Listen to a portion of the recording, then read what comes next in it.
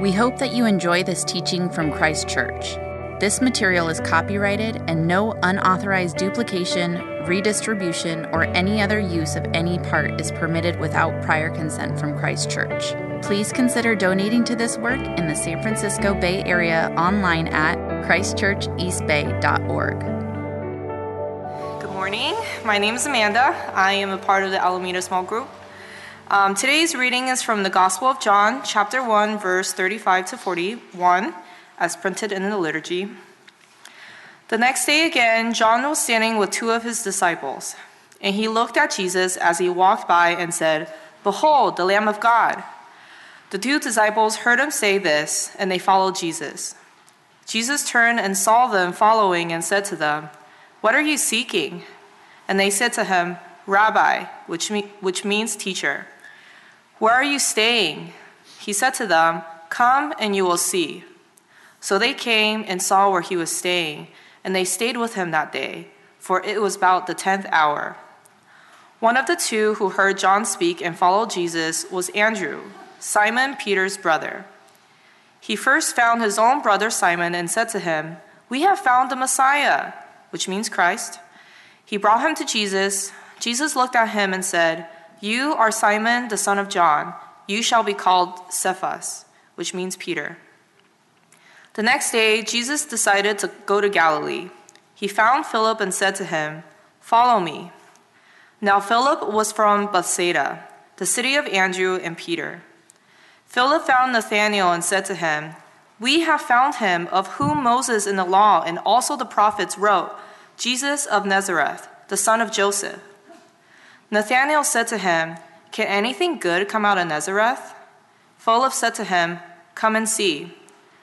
Jesus saw Nathanael coming towards him and said to him, "Behold, an Israelite indeed, in whom there is no deceit."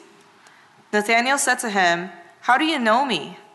Jesus answered him, "Before Philip called you, when you were under the fig tree, I saw you." Nathanael answered him, "Rabbi, you are the Son of God. You are the King of Israel." Jesus answered him, "Because I said to you, I saw you under the fig tree, do you believe? You will see greater things than these." And he said to him, "Truly, truly, I say to you, you will see heaven opened and the angels of God ascending and descending on the Son of Man." This is the gospel of the Lord. Praise you, O Christ. You can take your seats. Good morning, everyone. My name's Andrew. I'm the assistant pastor here. It's good to celebrate Christmas with you. And in case you're wondering what some of the things that I love, well, I love the Warriors, and I love Christmas. And I love that the Warriors are in first place right now. Thanks be to God. Merry Christmas. Will you join me in prayer before we get into God's Word? Father, we are so glad that your Son has come. We're so glad that there can be joy in this world, and that we have hope that your Son will come again. And that's good news for us. Help us to see and savor this good news as followers, as disciples of this risen and exalted Son we celebrate this season. In his name we pray. Amen. So again, Merry Christmas, everyone. The Word has become flesh. That's what we're talking about a lot here in the Gospel of John. The Word has become flesh and dwelt among us. Emmanuel, right? God is with us. And we're going to continue emphasizing that theme throughout our sermon series in John's Gospel. But today, as we conclude the first chapter of John, we're going to have a glimpse of the other side of this God with us coin, the other side of it. You see, yes, it's absolutely profound that the eternal and infinite and divine Lord became God with us, but today's text invites us to consider the equally true reality of us with God. Us with God. Not just God abiding with us, but us abiding with God as his disciples. Here in John chapter 1, we're looking at the beginnings of the discipleship ministry of Jesus. Now, honestly, Jonathan and I and Christ Church historically, we have tried really hard to avoid using Christian-y language As much as we can, we want to translate terms from the Bible into our everyday common speech. I remember sitting down with some of our past pastors, Bart, Patrick, and Quinn, a couple years ago, discussing this very word, discipleship. And we were trying to come up with a suitable synonym, because discipleship just sounds so Christian-y, right? It sounds like language that's only used inside the church, or maybe within a cult, or in other strange hierarchical kinds of relationships. And it just so offends our egalitarian, everybody's equal sensibilities, right? So we were like, okay, what's it going to be? Apprenticeship, mentorship, followers, pupils, I don't know, Padawans, I don't know. But none of them really stuck. None of them really stuck. So even though I hesitated a bunch in deciding whether or not to use this term, discipleship, talk about disciples today, I'm just going to go with it. I'm just going to go with it. And if you have a better one, go ahead and email me, let me know. But I also think, there's something quite beautiful about reclaiming this term discipleship and unashamedly using it in our everyday language to describe who we are and who we want to be in relationship to Jesus. See, because language creates culture. And that's what I'm hoping to do here very intentionally by using this term, discipleship, to talk about us as disciples of Jesus. This is what we want for our church. We want to be a church with a discipleship culture. This is what we mean when we say that Christ Church exists to lead people into deeper relationships with Christ and His church through community for the city. This is what we're truly after, the making of disciples. This is what we want, the making of disciples. Recently, someone who's newer to our church was having a conversation with Jonathan, and they said to Jonathan something that we just absolutely love to hear. They said, now that I'm here at Christ Church, I'm beginning to see myself less as just a Christian, less as just a believer, and more as a disciple. And that was just music to our ears. That made our hearts soar, because that's what we're after. Remember, the risen Jesus, He didn't say, all authority in heaven and on earth have been given unto me, therefore go and make nominal, cultural Christians, therefore go make mere believers. He said, therefore go and make disciples. Not just churchgoers, disciples. He said, therefore go and make disciples, teaching them to do what? Everything that I have commanded you. He wasn't looking for the growth of Christendom. He wasn't looking for an increase in church attendance, upping the membership and baptism counts, just getting people into the door. He was looking to have the formation of disciplined followers from among the nations who would sit at His feet under His ultimate authority as the master rabbi, people who would abide with Him, people who would serve Him and commit themselves to knowing and memorizing and imitating His words and His ways. That's what it means to be a disciple, especially one of Jesus, the master rabbi, the Lord, the Son of God. And if this intimidates you, well, it should. It should intimidate us. This call to follow Jesus in His way and on His terms rather than our own. It's serious. It's the biggest and most important decision that any of us could ever make. It's not a call to be mere admirers of Jesus. It's not a call to be mere partners or associates. It's a call to be ride or die disciples. Jesus said, if anyone comes to me and does not hate his own father and mother and wife and children and brothers and sisters, yes, even his own life, he cannot be my disciple. Wow, right? Jesus doesn't play. Jesus doesn't play. But at the same time, what I hope to convey to you from these scriptures today, from John chapter 1, is that while discipleship under Jesus comes with a fair measure of intimidation, it comes with just as much, if not more, personal invitation. Jesus doesn't just say, you must hate your own life to be my disciple. He says, come to me, all you who are weary and heavy laden, and I will give you rest. Take my yoke upon you and learn from me, and you will find rest for your souls, for my yoke is easy and my burden is light. So wherever you're at with respect to Jesus this morning, all I want for Christmas is to make clear His invitation to you, to all of us, His invitation, my invitation to all of us in the words of Jesus and His disciples here from John chapter 1, to come and see. Just come and see. That's it. In fact, this invitation from the lips of Jesus, from His disciples to come and see, it's really at the core of what discipleship is all about. Come. Come, like, just follow me. But it's not like, come, follow me or else, or come, follow me, you idiot. No, it's come and see. Less command and more invitation. It's, hey, come, follow me because I really want to show you something. Hey, come, follow me and see what I've discovered. Hey, yo, check it out. It's amazing, and I'm convinced you'll think so too if you just see it with your own eyes. You just see it with your own eyes. And see, this is the one thing that is, or at least it's one of the things I love about the Christian faith, is that it's not a coercive faith. We don't seek to convert through coercion, but by conviction. Christians don't force people into the family of God. We hope that the gospel itself, the good news about Jesus, fascinates people into the family of God because it's just the best news ever. Really, that's all that discipleship under Jesus is about. Beholding the goodness of Jesus, seeing him for who he really is, and then extending his invitation to come and see to others so that they might come and see too. Let's look at this text. Look with me at verse 35. This is how it all starts. The next day again, John, the Baptist, was standing with his two disciples, with two of his disciples. John the Baptist has at least two guys, right, who are his disciples. They're committed to following him. But look what he does in verse 36. And he looked at Jesus. In the Greek, it's this word, he gazed intently. He beheld Jesus as he walked by. And seeing with eyes wide open, seeing Jesus for who he truly was, this prophet of God, John the Baptist, invites his disciples to see what he sees. And he says, behold, behold the Lamb of God. And I love that word, behold. I love that word, behold. See, this is how it all starts, with one person beholding Jesus for who he really is. And then prophetically inviting his own disciples to come and see what he sees in Jesus. This is where it has to start.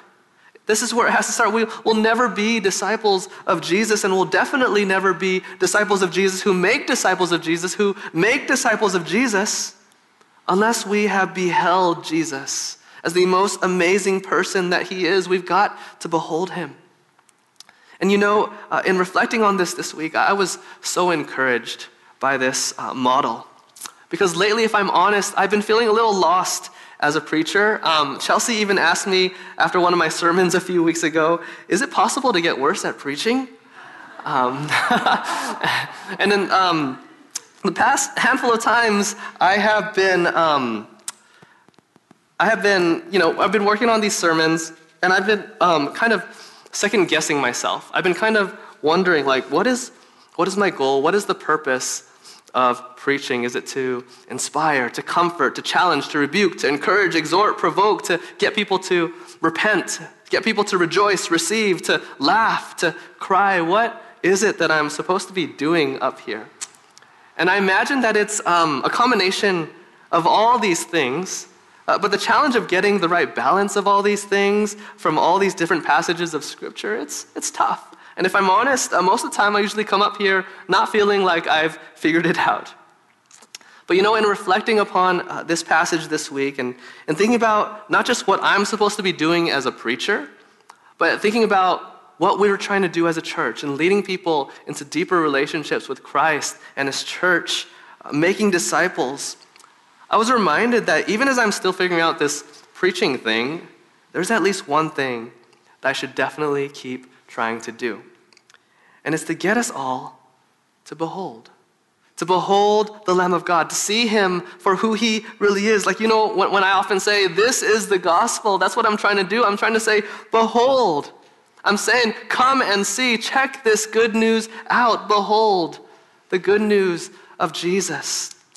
And so it's been helpful for me as a preacher to remember that I'm not coming up here primarily as a preacher, but more importantly, as a disciple maker, as a disciple of Jesus who wants to make more disciples of Jesus, simply beseeching people to come and see and behold.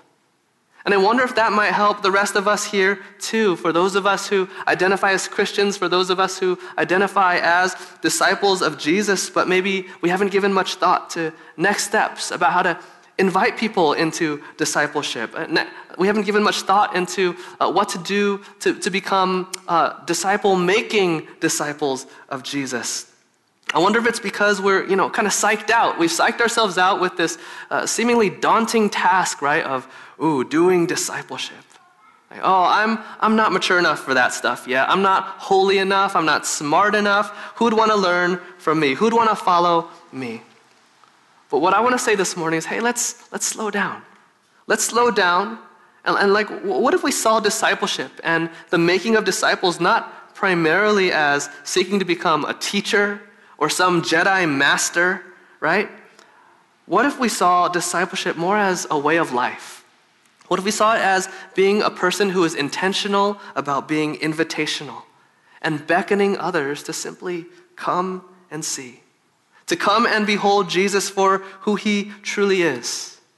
And sure, that might look like what we have in our minds, someone leading a Bible study and investing in a group of people on a regular basis and keeping each other accountable. But it could also just look like conveying to a friend, a coworker, a neighbor, someone in our family, our kids, whether Christians or not, just conveying to anyone and everyone in fresh and creative ways what we see in Jesus. And hoping that they too will see what we see in Jesus as amazing as we believe it to be. Just living an invitational life, inviting people to see the beautiful things we see in Jesus. Like really, discipleship, it can come in baby steps. The key is this simple invitation to come and see Jesus for who he really is. I mean, look at verse 41. This is all that one of the first disciples, Andrew, really does, right? He just makes an introduction. That's all he does. We don't know him for much else in church history, in the rest of the scriptures. I asked my parents, why did you name me Andrew? Because I was actually named after this disciple. So I texted them earlier this week, and this is what my mom texted me. She said, at the time, we really wanted to name you after a person in the Bible that wasn't a bad person, like Satan or Judas. So thanks, Mom, right? But then my mom said, however, since then, we've learned much about the disciple Andrew and feel that it was providential since he introduced Peter to Jesus. And that is how we see God calling you to introduce others to the gospel. See, introductions to Jesus, just bringing people to come and to see. Andrew isn't a big, huge character in the Bible, but with no invitation from Andrew to Peter, we don't get Peter. We don't get Peter. So the question for us, for those of us who identify as disciples of Jesus today, is who in our lives might we invite to come and see Jesus? And might it be that they're closer to us than we think? I mean, again, for Andrew in verse 41, I love how it says, he first found his own brother. He went to his family. Easy. And as it says in verse 42, he brought him to Jesus. He brought him to Jesus. And I know that's for some of us, we might have these decades-long, complicated family dynamics and tense and complicated things going on there. But at the end of the day, it's still family. And how better to love those whom we're called to love most than to invite them to come and see Jesus. Or maybe parents, are we at least doing this with our kids? Are we bringing our kids to Jesus? Do our kids see us beholding the Lamb of God? Do they see us opening up our Bibles? Do they see us talking to God? Do they see us singing to God? And are we inviting them into that, to come and see? Discipleship is actually best done within families. So again, who are the people in our families, whether Christians or not, that we want to bring to Jesus? I've been really encouraged by two guys in the discipleship group that I have here. One has just recently invited his brother to lessons and carols and to church, and is often praying for his brother, asking him how he can pray for him. He's inviting him to come and see. And another guy is about to start reading Mere Christianity with his brother, wanting to invite him as well to come and see. This is come and see discipleship. This is it. At work, in everyday life, in our families. And even outside our families, come and see discipleship it's for everyone. Even for those we might not expect to be very interested in Jesus. Philip was a Greek name. Who would have thought he'd be interested in following this Jewish rabbi? Or Nathanael, we might consider him an antagonistic skeptic who doesn't, who might have something against where Jesus was from, right? Can anything good come from Nazareth? But notice how Philip handles this skepticism. He doesn't feel like he needs to have all the answers for his friend Nathanael. He isn't fazed by the skepticism. Philip has had his own life-changing encounter with Jesus, and he's convinced that Nathanael will too if he will just come and see Jesus for who he really is. It's the easiest job in the world. I don't need to convince people of anything. They just need to encounter Jesus. Some of you might remember a couple weeks ago when I was preaching and I mentioned how we had a newcomer come to my house who had some questions, and we had popcorn chicken and watered down boba together. And he had these tough theological questions, but he actually first asked these tough theological questions to Josh Lynn, actually, one of our youth mentors.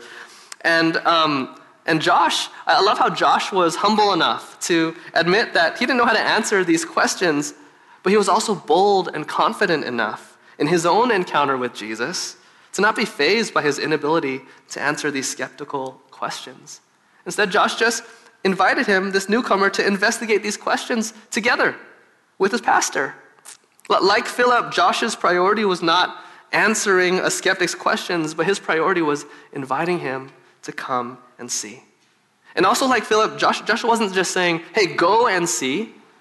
He said, come, as in I am coming with you. And Josh picked up the boba, and he picked up the popcorn chicken, and he drove this friend all the way to my house in Castro Valley in the middle of the day on a Friday during Leia's nap time. This is come and see discipleship. It's invitations to behold Jesus, just like John the Baptist's invitation, behold, the Lamb of God, right? It's coming alongside people. It's going the extra mile. It's meeting people where they're at and taking the time to understand where they're at and what they're after in their lives. And it's doing it with genuine hospitality, just like Jesus. Jesus invited these two guys to stay with him, to abide with him, in verses 38 and 39. Now, why do you think I'm always trying to have people over at my house?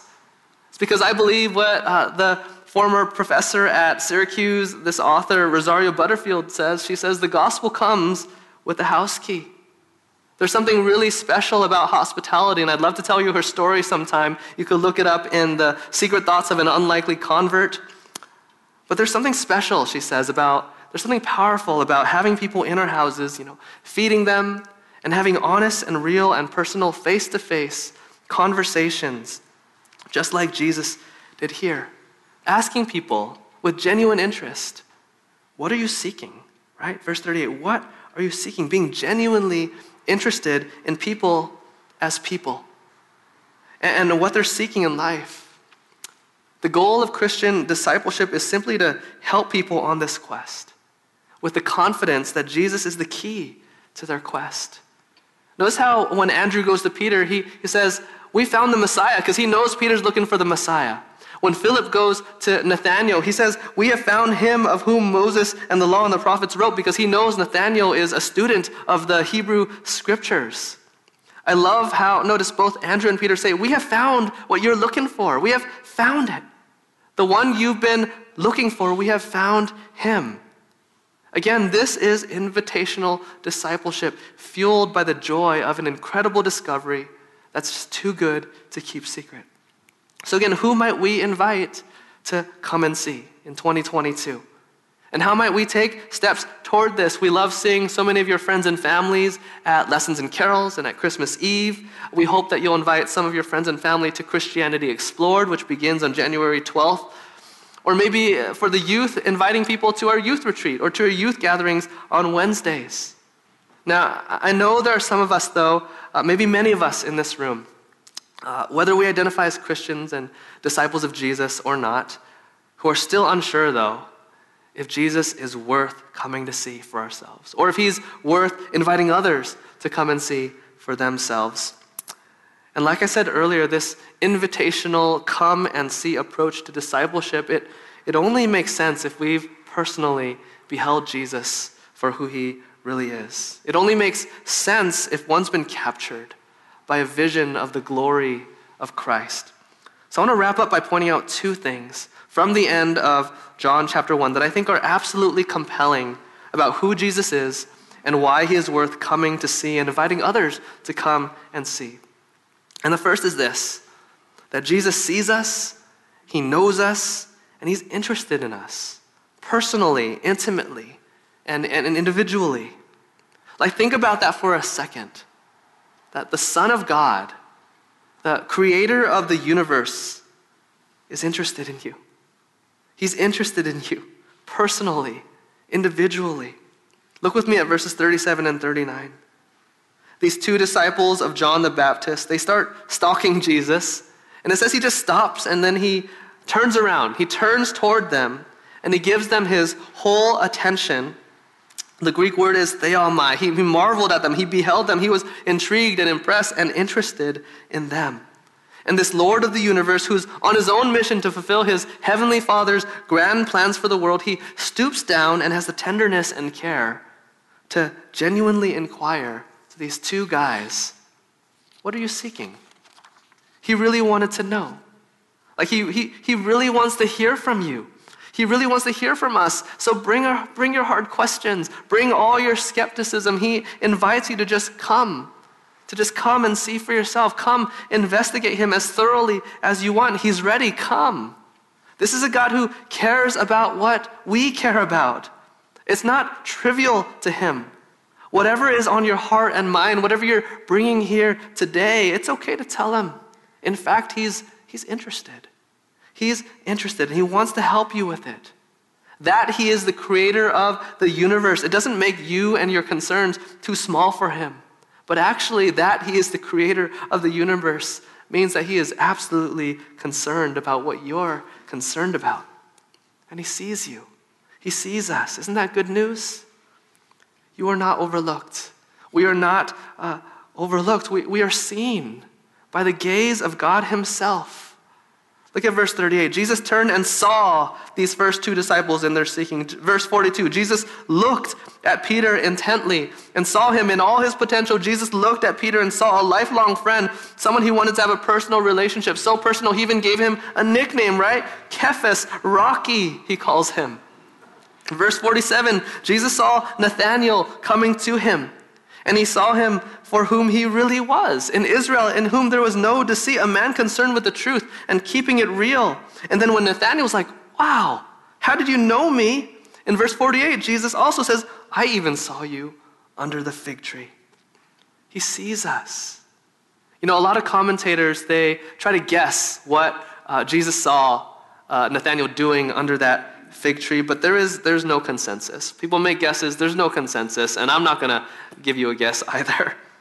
We don't know what Jesus saw Nathanael doing under that fig tree.